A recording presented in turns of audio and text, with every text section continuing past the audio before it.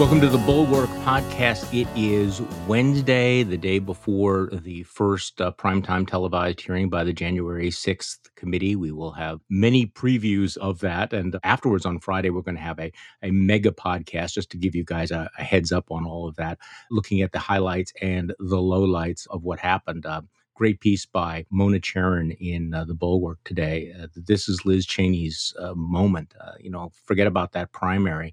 This will be the moment that will define her legacy and her position in the Republican Party. Amanda Carpenter also has a great breakdown of things to look for while you're watching that hearing. So we have a lot to talk about. We also, continue to have this ongoing rolling debate about guns. And I would say rather extraordinary results from the elections last night. And to break all of this down, we are joined once again by my good friend David French, senior editor at The Dispatch, contributing writer at The Atlantic, co-host of the podcast Advisory Opinions and Good Faith, who just didn't get enough podcast work this week, and so had to come on this podcast. So welcome back, David. Well, thanks for having me. I'm always happy to come on, Charlie. Well, and by the way, your most recent book is Divided We Fall, America's Secession Threat and How to Restore Our Nation. Of course, David also served as an Army lawyer in the JAG Corps during the Iraq War. So kind of an update on the Divided We Fall, America's Secession Threat. We talked about that when the book came out. You're a much more optimistic guy than I am these days, but my gut sense is that in terms of the centrifugal forces of our republic, they've all gotten more intense since you wrote the book. What do you think? 100% Okay. Correct. Steve Hayes and I did a Dispatch Live last night where it's funny that you bring up the book because we kind of revisited the thesis of the book because Steve had been having a very similar pessimistic feeling. And so we explored that at some length. And here's the way I put it last night. If present trends continue, that's the if present trends continue, I'm to the point where I'm expecting a very, very significant constitutional crisis. Now, there are some indications that present trends may not continue, and we can certainly talk about things. But the one thing that I am seeing right now is that political participation is in an interesting way narrowing. In other words, that fewer people are really diving into hyperpartisanship, but intensifying. And so if you're talking about the day-to-day business of politics, there is an ever increasing sort of level of animosity and intensity. That is deeply off-putting to an awful lot of people, but they're not so much resisting that as checking out. See, that's exactly what, I was going to say. I was going to use that phrase as well. And is if normal Americans who want to go about their lives are becoming more disconnected with politics. They just don't want it in their heads. And as a result, ceding the playing field to those who are filled with passionate intensity. Yes, that's absolutely correct. And I see this all around me, just in the real world, where friends I have who have been staunch conservatives, staunch Republicans their entire lives, they're still Republicans, but they've really pulled back. I was talking to a doctor not too long ago who, again, very staunch Republican guy, the kind of guy you want involved in Republican politics. And he had said, I'm just done. I've turned off the news. I have deleted social media apps. I just don't get involved at all anymore. And he talked about how his blood pressure was lower, how he was a better husband and father. And you hear that and you think, well, good for you, kind of bad for us, because, we need decent people involved in politics. But what's happening is the hyper-partisans make you pay such a price for that engagement.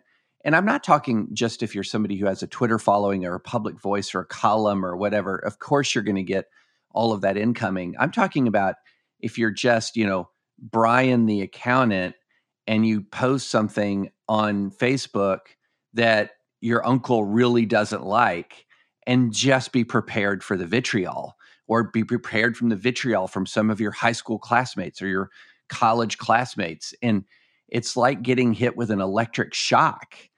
People post opinions or they push back mildly against sort of the base politics, and they get shocked with a verbal or rhetorical cattle prod.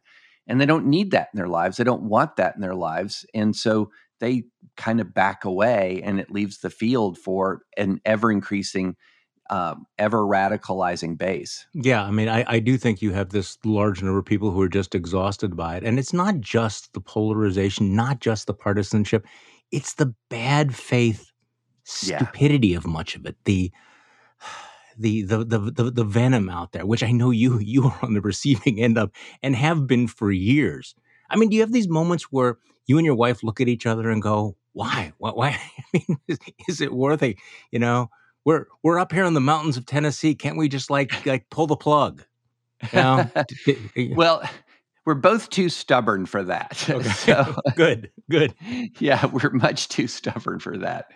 But but I totally understand if my job is to write and speak about what I think and believe. Yeah, But if your job is, you're a controller for a car dealership, or you're a doctor, your job is you're a lawyer, your job is, you name it, the political engagement side of it, if it is harming the rest of your life, then why are you going to get engaged? You're going to feel the yeah, pain of engagement, yeah. but you're not going to necessarily see any results from your engagement, because you may not have a big audience or whatever. You're just going to get all pain, and when you're getting all that pain, it's easy to just say that I don't want to be a part of this anymore. Well, there's also the weight of futility, which is that Yeah, at a certain point, the problems are just too big and there's nothing that you can do, or at least you feel that there's nothing you can do about it. So it's one of the reasons why we don't sit around obsessing about the fact that the sun will go dark someday, because you know what? It's a long way away and there's nothing I can do about it. I'm just not going to worry about it. I was thinking about this yesterday. I was reading a story about some looming environmental disaster, and there was that voice in my head saying, this is not something you should focus on because you can't do anything about it, and it's just too big. So I just get that sense that sometimes it's the enormity, and I actually am using that word right. It is, things can be so horrible but also so large yeah, that you do step back from it. So I think all those things work together. So there's kind of a dark beginning for the podcast. So please yeah. don't turn this off. So I really want to talk about some of the stuff you've written about guns and gun culture, because I have also become obsessed with this, and you explain things that I am still struggling to understand. And I want to make this clear that I am still struggling to understand many of the things, including the idolatry of the gun culture. But let's talk about what happened last night, because this was rather extraordinary. Again, in San Francisco, the very progressive DA, Chesa Boudin, was thrown out of office. San Francisco, arguably one of the most liberal cities in America, votes 60-40 to throw out of office one of the most progressive prosecutors in America. Rather extraordinary.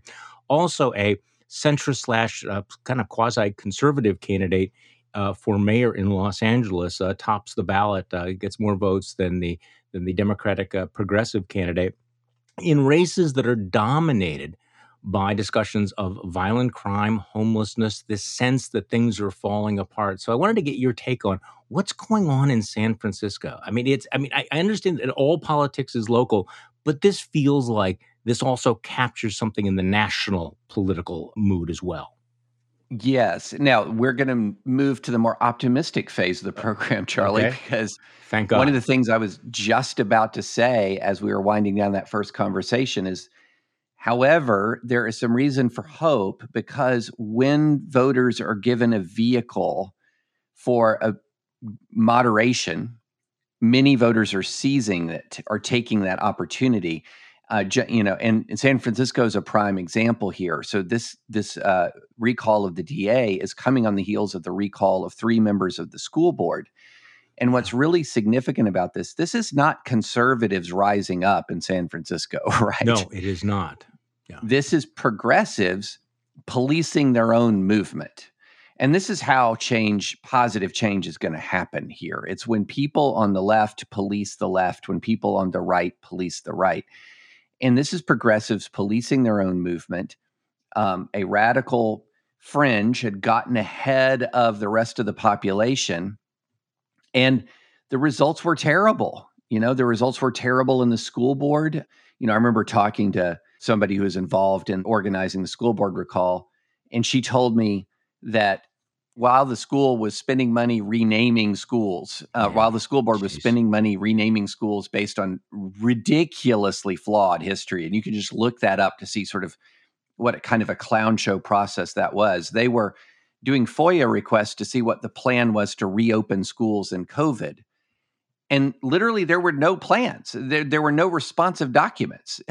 So they were really focused on sort of this far left culture war stuff and not at all focused on the core business of the school itself.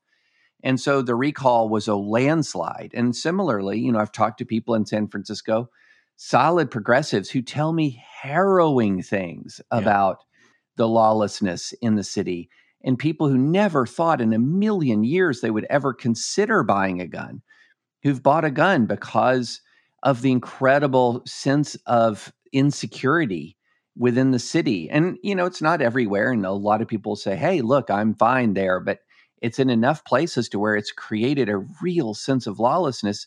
And what happened, the people who stepped forward to initiate the recall election, in other words, the folks who, stuck their head above the foxhole, who got an enormous amount of incoming called white supremacists and all of this from the far, far left in San Francisco, they created a vehicle.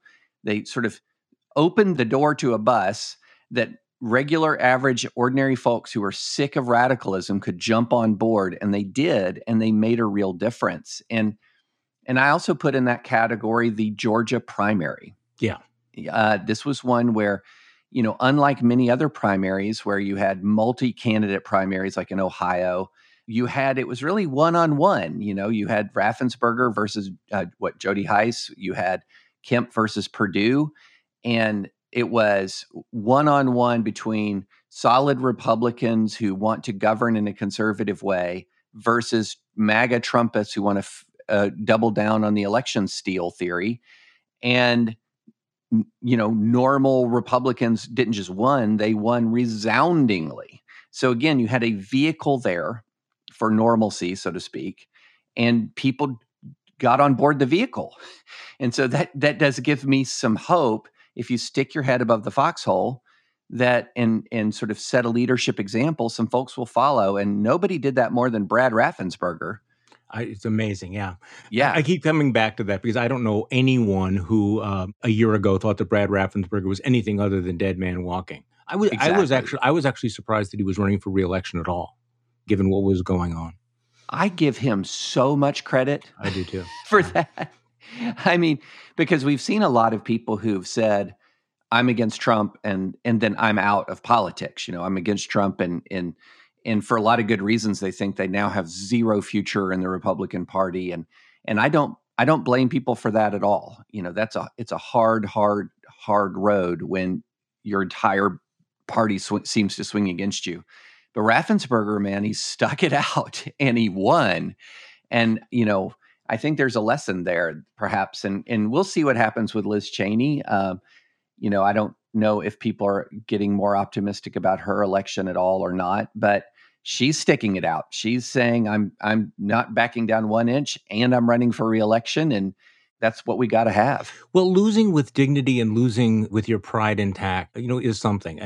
We live in this political culture where whatever it takes to win, you'll say anything, you'll make any compromises because it's all about winning, right? Liz Cheney, is kind of a throwback and saying, okay, you know what, I may lose my seat for this, but I'm going to do this. And I agree with Mona when she says, this is going to be her moment. I think it's going to be inspirational, because I think it's very unlikely that she's going to win. But I just think it is tough. So here's a couple of other, minor green shoots. I certainly don't want to overplay this. Right. But last night was also, you were talking about, policing your own side, that progressives apparently willing to do that in California. Well, on the Republican side, Georgia being an example, but also in California, Young Kim, who is a sort of a centrist conservative incumbent, fought off a MAGA challenger in South Dakota, Dusty Johnson, had a super ultra MAGA candidate. He won. Also in California, Representative, is it Valadio? You see, this is why I shouldn't be doing this sort This of is thing. what happens, Charlie, when you mainly read the news instead of watch the news. Okay, no, exactly. So he voted to impeach Trump, and yet he's Mhm. advancing to the general election. And in New Jersey, Trump once wanted to have a primary challenge against Representative Chris Smith, but he won easily. So around the country, it was certainly not a particularly impressive night for Trumpians. So maybe that's a minor green shoot. Okay, so I want to switch gears to talk about guns because you've written about guns. I have a piece about this whole weird inversion. It does strike me that there's something kind of ironic going on here. So, I wrote this morning. It's the crime stupid when you look at what's happening in many of these races, and the concern about violent crime in the cities. At the same time, the Republican Party, the party of law and order, the pro-life party, appears to remain generally uninterested in doing anything about mass murders. And I continue to be, I would say, shocked but not surprised by some of these poll results. I'm sure you saw this as well, the CBS poll that found that 44% of Republicans say that mass murders are basically we have to accept as part of a free society, that mass murder is the price of freedom. As you and I both know, David, this is not a position that Republicans take anywhere else. During the last several decades, Republicans never argued that we ought to accept attacks from Islamic terrorists as the price of freedom. They don't believe that urban violence, street crime is an acceptable price for living in an open, tolerant society, right? They've never hesitated to support legislation that limits the rights of violent criminals or to strip, national security threats of their civil liberties. And conservatives, uniformly insist that we prioritize the right to life over other personal freedoms. But this is all reversed when it comes to mass murder by domestic gunmen. And Well, I can't gloss over that irony there. this goes back to something that I wrote a few days ago about the difference between gun rights and sort of this gun fetish or gun Yeah. idolatry. Is that the culture of defiance around guns is just out of control. It's out of control. Now, it is also true at the same time that there are a lot of things that are proposed when mass shootings happen that have not been proven to have any effect on mass shootings. And so there's this we go through this kind of kabuki theater process where there is a set of proposals in response to mass shootings that have been studied and don't really have anything much impact on mass shootings at all.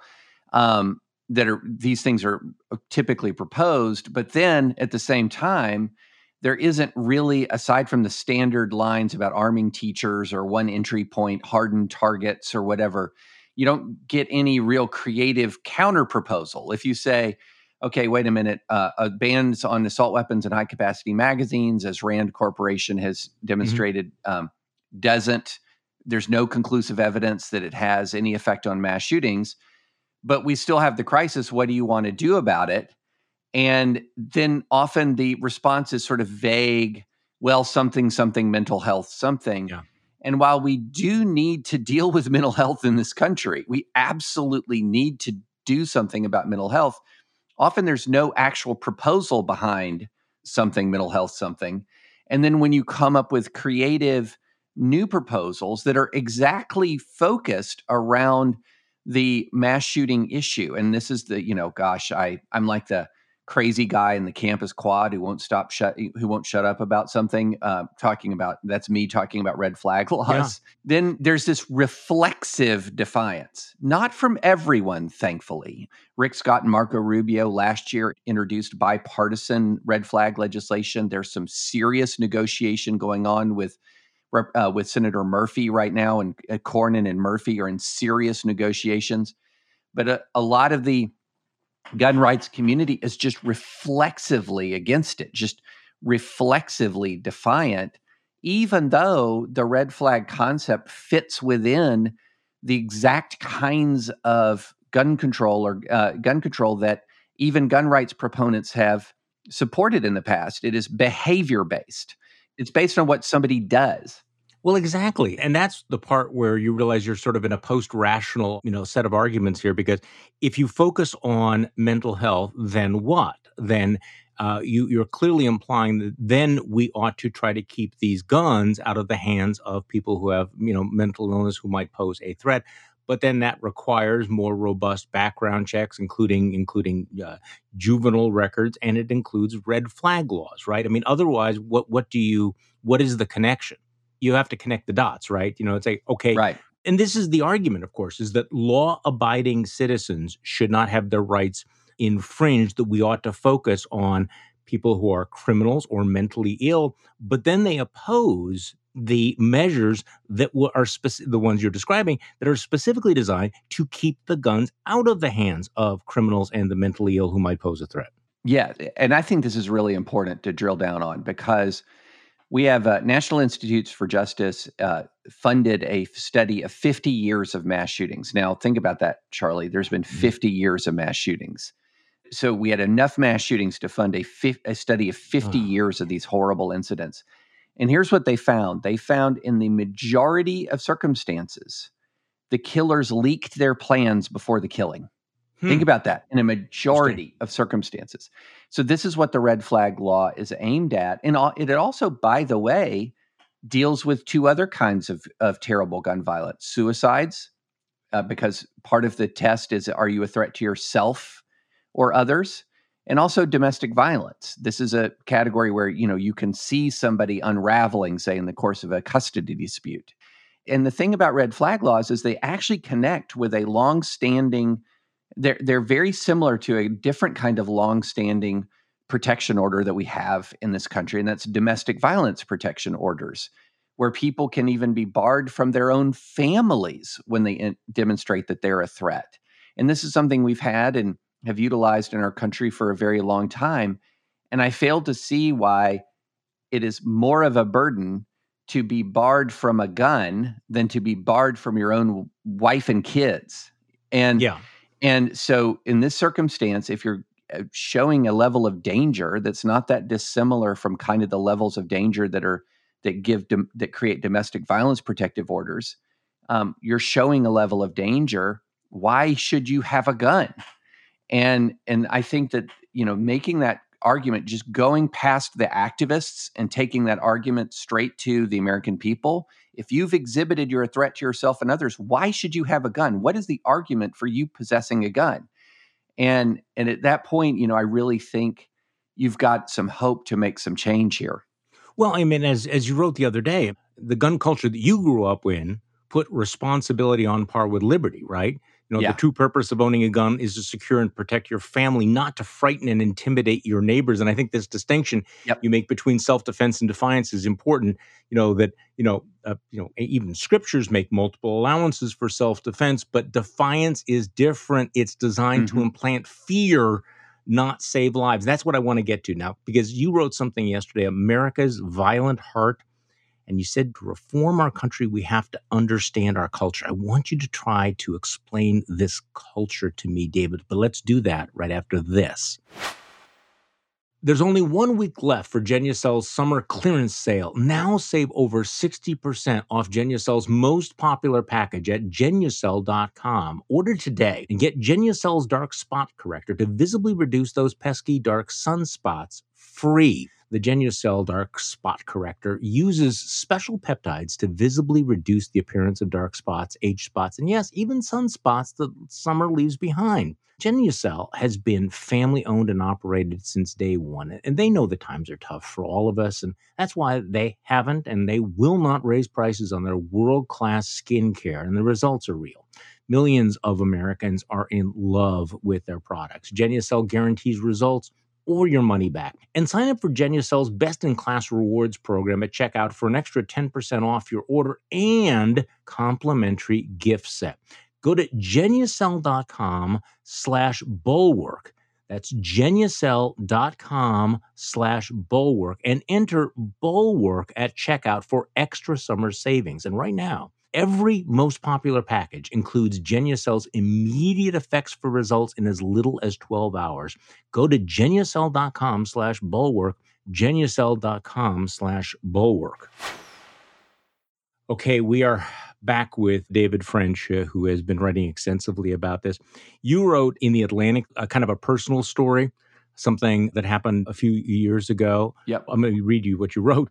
Because of the threats against my family, and because I don't want to be dependent on a sometimes shockingly incompetent government for my family's security, I carry a weapon. My wife does as well. We are not scared. We are prepared. And that sense of preparation is contagious.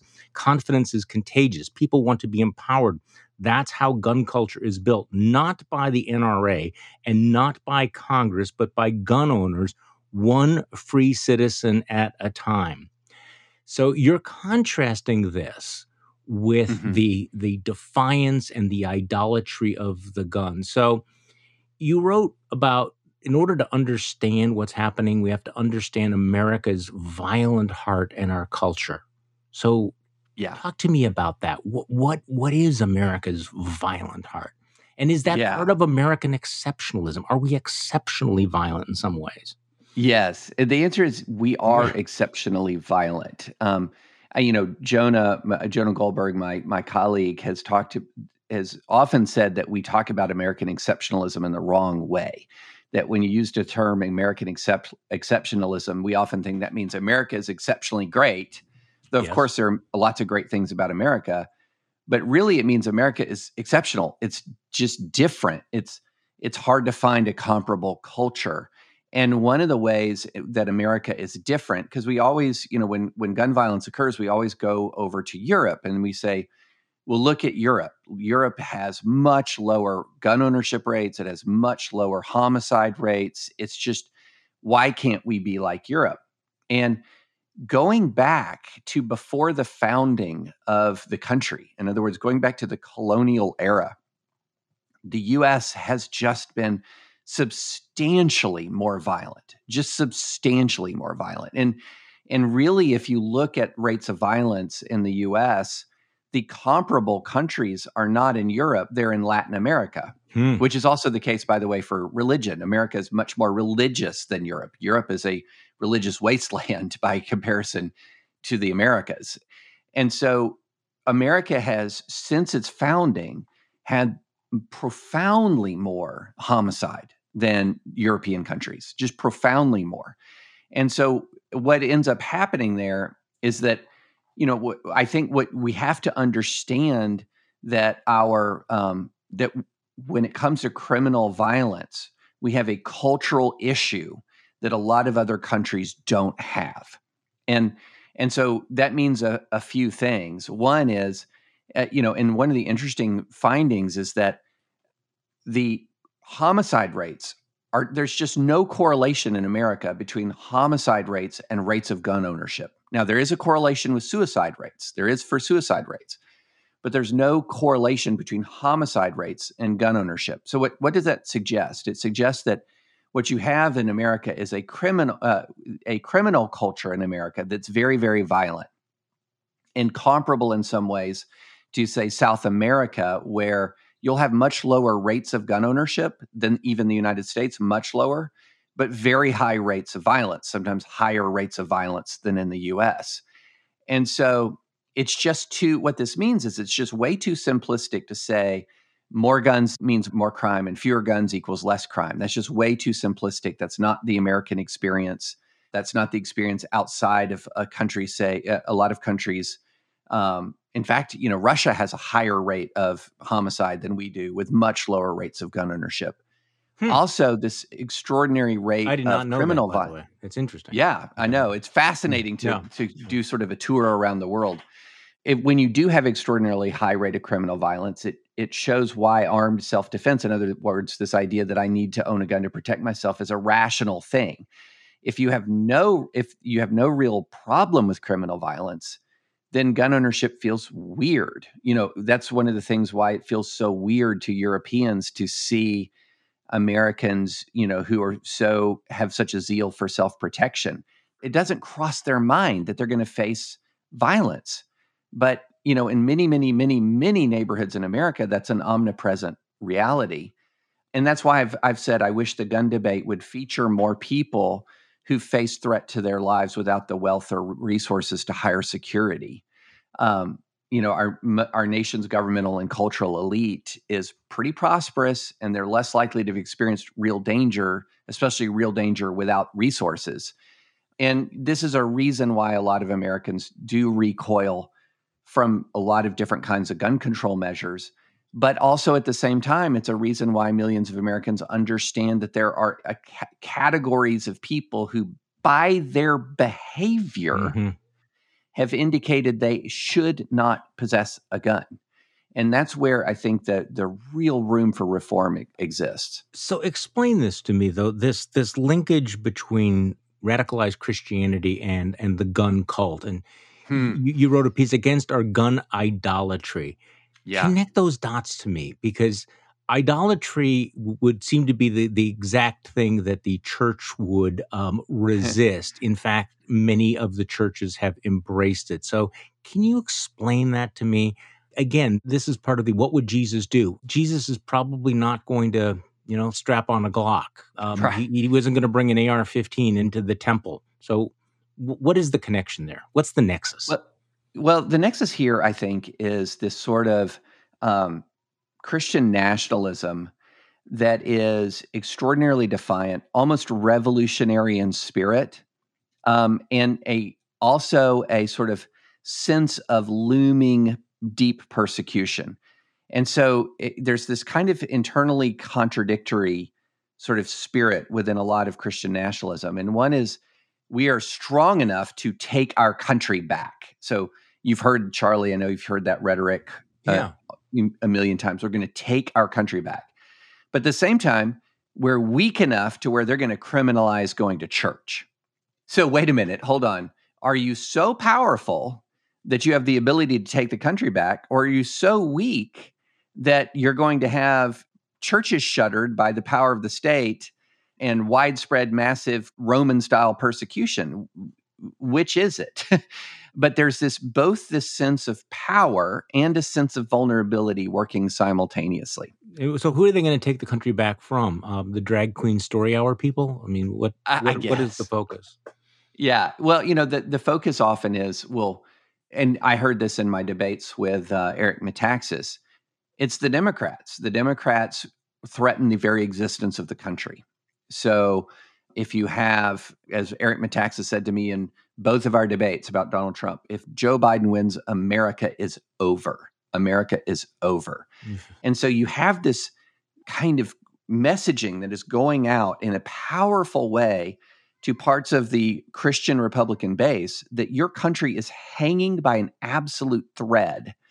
And there's going to come a time when you might have to take up arms to defend your nation, your families, not from an intruder breaking into the house, which is a perfectly fine use of weapons for self-defense, but from the government itself. And you began to see some of this when armed protesters were, protested outside state houses around the country to protest, protest coronavirus restrictions, or to mount election protests, when you have armed protesters outside of the homes of public officials. That's where you see this. And I called this a spirit of defiance. And it's in some ways it's different from that. This strain has always existed in the gun rights movement. And Sure. My friend Charlie Cook took me to task for in the National Review for implying that this, or stating that this was a problem that was new. He was saying, no, this has always been there. And I recognize it's always been there, but I say it's getting worse. I think it's getting more prominent. The question I've always had, as I've, like you, I've heard this for 30 years, this argument that, the gun rights is the bulwark of American liberty, and you have to have the gun in order to fight against government tyranny. And the question I've always had in my mind is, well, who are you intending to shoot? When you show up, who are you going to shoot? You're going to shoot the cops, you're going to shoot security guards, you're going to shoot soldiers, you're going to shoot government agents. They never connected. But the problem is that if you marinate long enough in that kind of rhetoric and that kind of culture, something bad's going to happen. Yeah, that's a key point here, is that if you're marinating in a spirit of violent defiance, you're marinating in a spirit that says this government is an imminent threat to me and my family, then you can't be surprised when things like January 6th happen, right? It's the logical extension of the argument. And that's my point. It's long been the case. It's like the NRA, they'll say Molon Labe, come and take it. The Yeah. NRA has always been quite defiant about the gun rights themselves. But what I'm saying now is the defiance is extending beyond the gun rights, that the gun is your symbol of defiance to a whole host of public policies, including, or a whole host of public events, including a lawful election, including lawful pandemic restrictions that are subject to both judicial review and election. You can toss out the politicians who've put in restrictions you don't like. And that's the defiance that worries me. It's not the defiance that's always been there that says, you can't take my gun. I'm used to hearing that. But the defiance that says, you can't steal this election, and here's my gun to back that up. That's right. And this is relevant as you and I are speaking in the last 10 minutes. This story just crossed the wire. Man with weapon detained near Brett Kavanaugh's home. He allegedly told police he wanted to kill the Supreme Court justice. And I have to say this is alarming under any circumstances. But here in Wisconsin, as you know, last week we had a retired judge who was murdered by a gunman, who had a list of other public officials, Democrats and Republicans, that were on his list. And you and I both remember when political assassinations were more or less common. I mean, there was certainly a cloud over our culture. Maybe we've been fortunate up until now because all the things that we have been discussing, are warning flags, are red flags that this sort of thing can happen. Okay, so David, I want to make this pivot because you mentioned, the insurrection, January 6th, what happened, and tomorrow night, of course, we have the first hearing, and I want to get your preview, your take on that. Let's do that right after this. It's here. This could be the most important moment of your financial life because many experts are predicting a recession bigger than 2008 that may be coming, which means you could lose more than 20% of your wealth in a snap. So how are professional investors preparing for this economic cataclysm? Well, that's a trick question because they already have. They've secured their wealth with what some call history's most dependable investment. And I'm talking about fine art. In other words, paintings by legends like Picasso, Warhol, and Banksy. And thanks to a game-changing company called Masterworks. Why is this so amazing? Why should you be interested in this? Well, because you can finally get in for a fraction of the price and still reap the benefits. They've handed investors over 30% returns 3 times now. If you're serious about building wealth, don't wait. And now you can get priority access by using this special referral link. It's masterworks.com, promo code Bulwark. That's masterworks.com, promo code Bulwark. Before deciding to invest, carefully review important disclosures at masterworks.io/disclaimer. Okay, we are back with David French, senior editor at The Dispatch, contributing writer at The Atlantic, co-host of the podcast Advisory Opinions and Good Faith, who returns to this podcast. So tomorrow night, we have primetime hearings, January 6th. I am trying not to have irrationally exuberant expectations, but I have been impressed by the way the January 6th committee has gone about presenting the evidence. What are you looking for? And well, let's start with that, and then I'll ask you later whether it will make a difference. So what are you looking for tomorrow night? Yeah, I'm looking for, what I'm mainly looking for is I want to see the facts laid out. In other words, and not just the facts of January 6th itself, because I think the most important aspect of what the commission is doing is looking at all of the lead up to the 6th. I feel like we have a pretty good grasp on the events of the riot itself, but the thing that's been so alarming to me is understanding how fully developed was the plan to steal the election. Yeah. That what we're talking about is a plan that was so fully developed that all Mike Pence had to do was say yes. And So and close. if Pence had said yes, then I shudder to think what would have happened to our country. But that's what's so critical to me is understanding how the January 6th riot and insurrection itself was fitting within a larger plan. That was, January 6th wasn't a one-off event. It was the culminating. Right. It was going to be the culminating moment of a plan that was unfolding. And so I want to hear all of those facts. And then, and even the commission doesn't even have to do this necessarily. Let's apply the law to the facts, because I want to know about possible criminal liability here. I know a Georgia grand jury is looking at Trump's efforts to overturn the election in Georgia, but I want to know all of the facts, and then we can apply the law to those facts. But I want the narrative. Yeah, I think that is crucial. I think that the narrative, telling the story. I mean, obviously, they also have to show the pictures. They have to convince Americans that this is an ongoing threat. But if you tell the story that you're describing here, it all of these strands go back to Donald Trump. I mean, I have this image in my head of this giant spider web, and the center of it, it all flows from Donald Trump. I know there's a debate out there like, don't be too Trumpocentric here. You need to go after the various other actors here. But ultimately, this is all about Donald Trump, the one man that if he would have conceded the election, if he would not have pushed the big lie, none of this would have happened. Everything flows from his absolute refusal to acknowledge his defeat. And there's no other narrative that makes any sense. Right. I mean, this all is ultimately at Donald Trump's feet. I mean, there's just no doubt about that. This is, and look, he had hangers on. He had people who fed him. He had people who stoked his paranoia.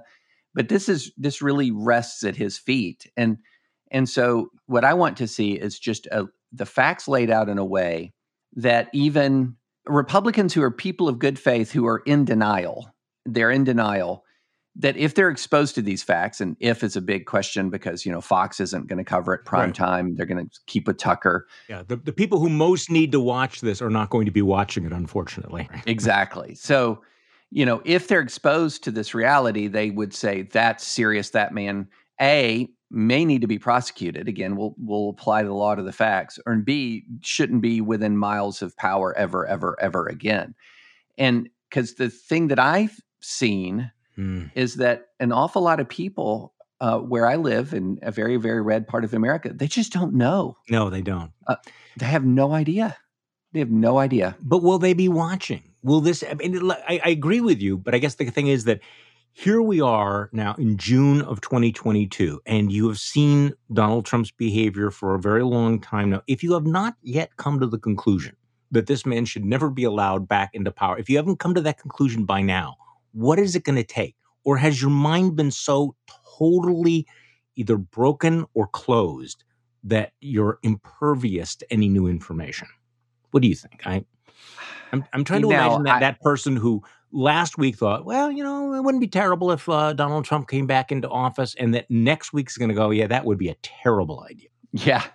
I think it happens with different people at a different pace. So obviously Trump's grip is slipping at least somewhat. He took, you think so? 2 massive losses in Georgia. Yeah. I mean, just massive losses. And Trump at the apex of his power would not have taken those losses. So I think what ends up happening is, as sort of the immediacy of the necessity of devotion to him to own the libs or stand up for a Republican president against the media or whatever, when the immediate need to sort of defend your own starts to fade, then at different times in different ways, people kind of fall away. And it's not so much a turning like, I'm so sorry, I should never have supported him. It's much more of, okay, let's move on.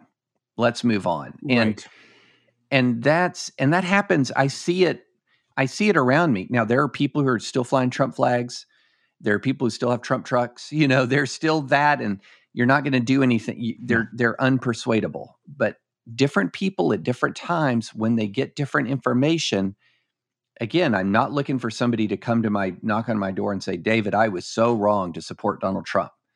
They're much more likely to say, let's just not do that again. This is interesting. I was thinking about this during my conversation on yesterday's podcast with Jonathan Allen from NBC, who wrote about the possibility that Donald Trump is so bored down in Mar-a-Lago and so limited in his impulse control that he might actually announce that he's running in 2024, say next month. So if Donald Trump formally announces, gets back into the race, I wonder how this changes this dynamic.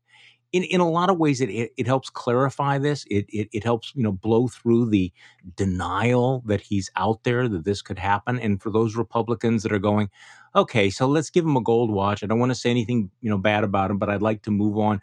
Once he announces it, it sort of puts a bright spotlight on that choice. How do you think that plays? How does that affect this dynamic you're discussing?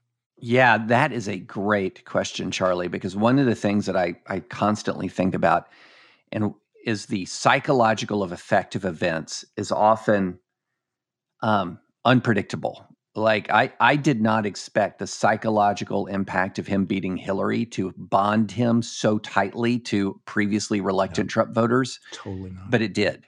That I watched it happen in real time. Yep. What is this psychological effect of him jumping back in the ring? And here's the question that's more interesting to me. What is the effect of opposition rising up? So I don't think he'll go unopposed. So what if DeSantis jumps in? What if Pence jumps in, or Cotton, or you name it? What does that do to the dynamic? Because he's going to attack them, and they're going to have to attack back, because at least some of them, because if they have a brain in their heads, they'll have realized that the 2016 primary strategy of not attacking him and hoping that he implodes is a loser. So what is the dynamic when he starts to face real resistance in a primary? And that's what I don't know the impact. Because the problem is, will he face real resistance? Will DeSantis, would DeSantis actually run against him? I assume that he blinks.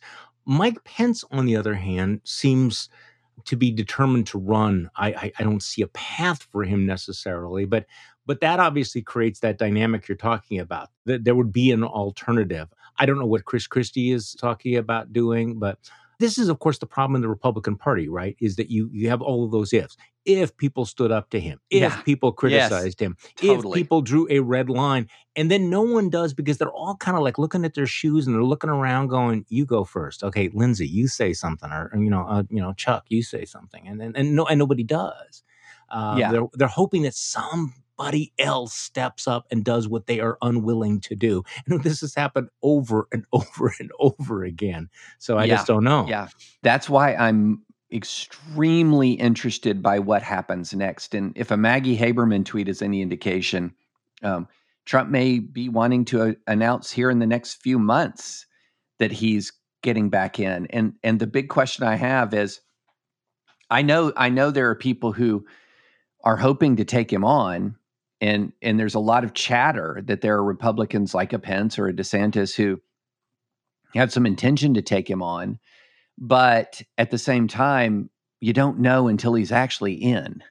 Right. And you have to actually face the guy. And part of me wonders if him announcing early is perhaps designed to try to clear the field while he still has. I mean, the question is whether he will in fact clear. It's also, the timing is interesting. Now, I mean, we've talked about the impact of the January 6th committee. And again, the people who most need to watch it probably won't. But it will be interesting if he does choose to announce around July 4th. And of course, we don't know, and I'm completely speculating here, that it would be in the wake of some pretty devastating new information about his conduct. And one of the things I think he's benefited from, and ironically, I think he's benefited from not being on Twitter. I think he's benefited from being, in splendid isolation down in Mar-a-Lago, because there hasn't been the focus. And what we've seen in the past is that, when he's like right in your face is when the numbers seem to drop. When he's sitting down there, people can afford to be nostalgic, but suddenly he's back, he's there. When all of this January 6th stuff is fresh in a lot of people's minds, and every Republican in the country now will be, asked, what do you think? Do you support him? Would you support him? Do you think it's a good idea? What about this statement that he made? And that does change the dynamic in ways that, as you and I both know, are hard to predict in this modern Republican Party. David French, thank you so much for being generous with your time and coming back on the podcast. We always appreciate it. I always enjoy it, Charlie. Thanks so much for having me. The Bulwark Podcast is produced by Katie Cooper with audio production by Jonathan Siri. I'm Charlie Sykes. Thank you for listening to today's Bulwark Podcast, and we'll be back tomorrow to do this all over again.